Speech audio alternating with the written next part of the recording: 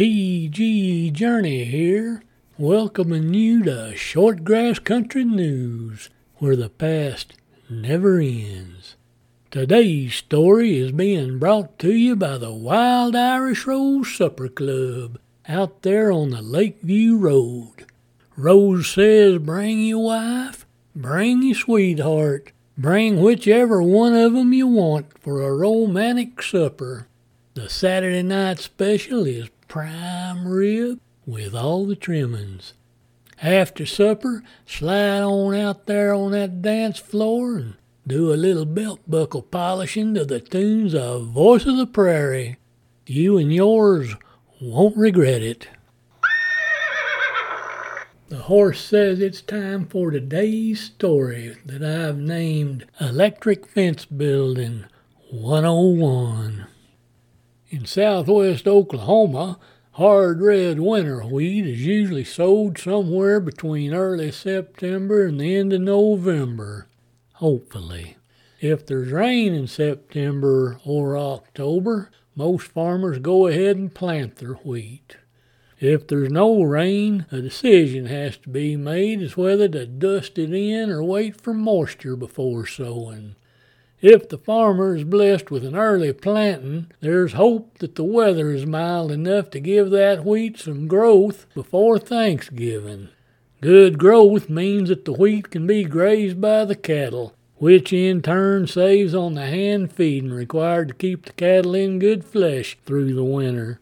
Hand feeding, the feeding of hay and protein cubes, which many refer to as cake, requires time and money. That's something the farmers old had precious little of. Now, most farmers don't maintain a permanent barbed wire fence around their farmland, so if he's blessed with winter pasture, a fence is required to keep the cattle inside the wheat field. Back then, most farmers were living hand to mouth, so such a fence just wasn't in the budget. A temporary electric fence was generally used for winter grazing. An electric fence is usually composed of one or two 14-gauge smooth wires with a little 3/8-inch diameter steel post placed about every 30 feet. That's about 10 steps for an average man. The wires connected to the post by means of an insulator. That's something that won't carry electricity. Back then, most insulators were made of porcelain. No matter what the size of the field, it usually proved to be a big job. Now, Daddy pretty much used the same wire year after year. That meant it had a lot of splices with the tails of the wire splices sticking up some. That meant you never wanted to put your hand around that wire to control it when it was being unrolled or rolled up. If you did, you might end up with a torn up hand, or worse, you might lose the whole dang arm. Daddy always rolled the wire up on a tire rim that fit his old pickup. That way he could throw his handyman jack under the pickup to get the wheel off the ground, then replace the tire with the empty rim. Next he'd tie the wire to that rim, drop the pickup in Grandma, and let it roll the wire up for him. To unroll the wire, old Otto Heinrich, the local blacksmith, made a hub that fit down in the stake pocket at the back of the pickup bed to hold the rim. Daddy'd drive real slow around the field with me riding on the tailgate, holding a piece of pipe or a wrench down on the wire, acting like a brake, so the wire wouldn't be able to freewheel and get all tangled up. Murphy's Law always seemed to show up, though, 'cause sometimes those splice tails would get all tangled while the wire was unrolling, and we'd end up with a broken wire, or worse, a tangled up rat's nest of wire that had no rhyme or reason to it.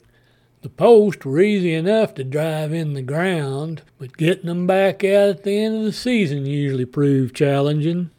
We'd clamp a set of vice grips to the post and twist it around a little bit this way and then that, then pull up on her. There was usually a whole lot of grunting going on. One might actually begin to believe those posts had set down roots. Once the fence was up, an energizer, better known as a fence charger, was connected to the fence to electrify it. One lead from the charger would be attached to the fence, and the other was attached to a ground rod which was driven in the ground 3 feet or more, if possible. When the cattle touched the fence, they'd get a jolt, hopefully. The strength of that jolt was determined by how well the cattle were grounded. The more moisture there was in the soil, the greater the jolt. The first time that I helped Daddy put up an electric fence, I was probably in the 4th or 5th grade. I was a little fella, probably not weighing more than a sack of feed. By that time, the pale green 52 Ford pickup had replaced the old Merc as the work truck. We'd take the wire and post out of storage in the barn and throw 'em in the back of the pickup, along with a ground rod, fence charger, and battery. Then it was off to the wheat field. An electric fence needs good, solid corner posts in order to hold the fence tight. So we'd set those corner posts first and tie insulators to 'em with baling wire at about 32 inches off the ground. For a grown man, that's about crotch height, which can prove a little disconcerting if one needs to cross from one side to the other of an electrified fence. I've seen more than one big old burly man take a hit and just squall like a baby. Once the wire was unrolled, connected to the post at both ends, and shook out to try and get it as straight as possible, it was time to place the electric fence posts. Daddy gave me the job of distribution of those posts. He didn't believe that I'd be any good at driving the post in the ground with a hammer and attaching the wire to the insulators. Well, he'd load 10 or 15 of those little round posts across my arms and tell me to step it off.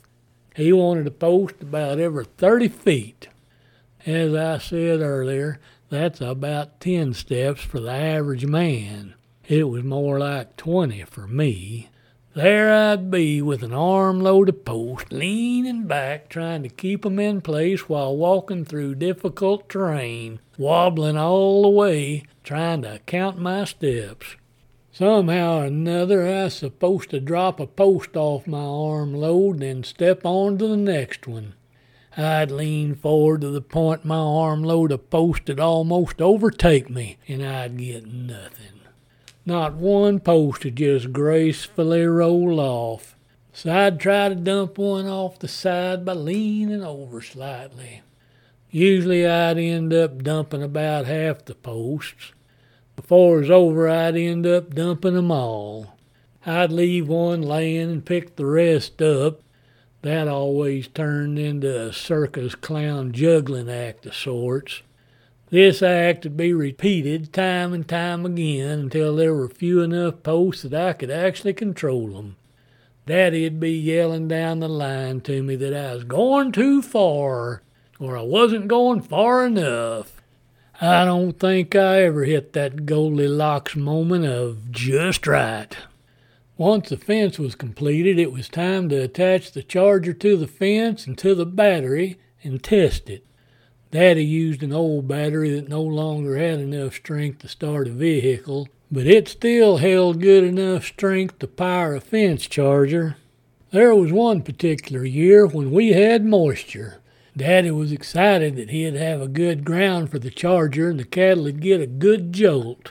As I said, when it's dry, the cattle don't get a good ground, so the fence doesn't bother 'em much. And if there's not good grazing, their eyes began to wander to the other side of the fence.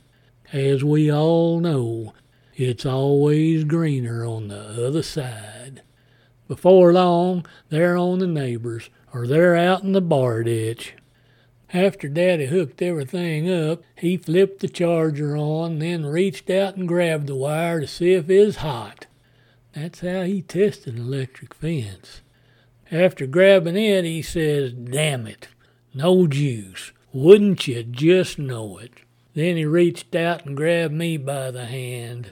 The jolt darn near knocked me to the ground. I even wet my pants a little. Shoot, I thought I'd lost fingers and toes. I guess I had a good ground. He just busted out laughing.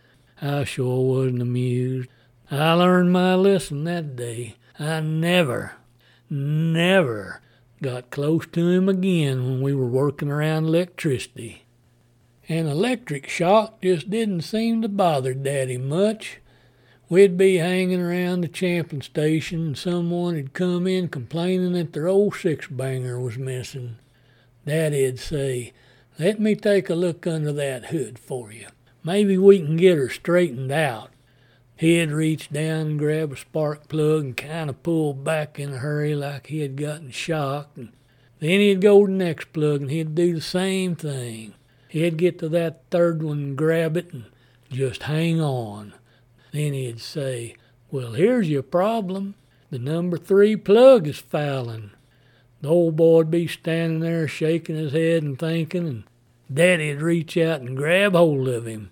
The old boy'd take the full charge of a hot spark plug and go to dancing like he had ants in his pants. Daddy always seemed to get a kick out of that. Well, it looks like our time is up for this week, so until next week, happy trails.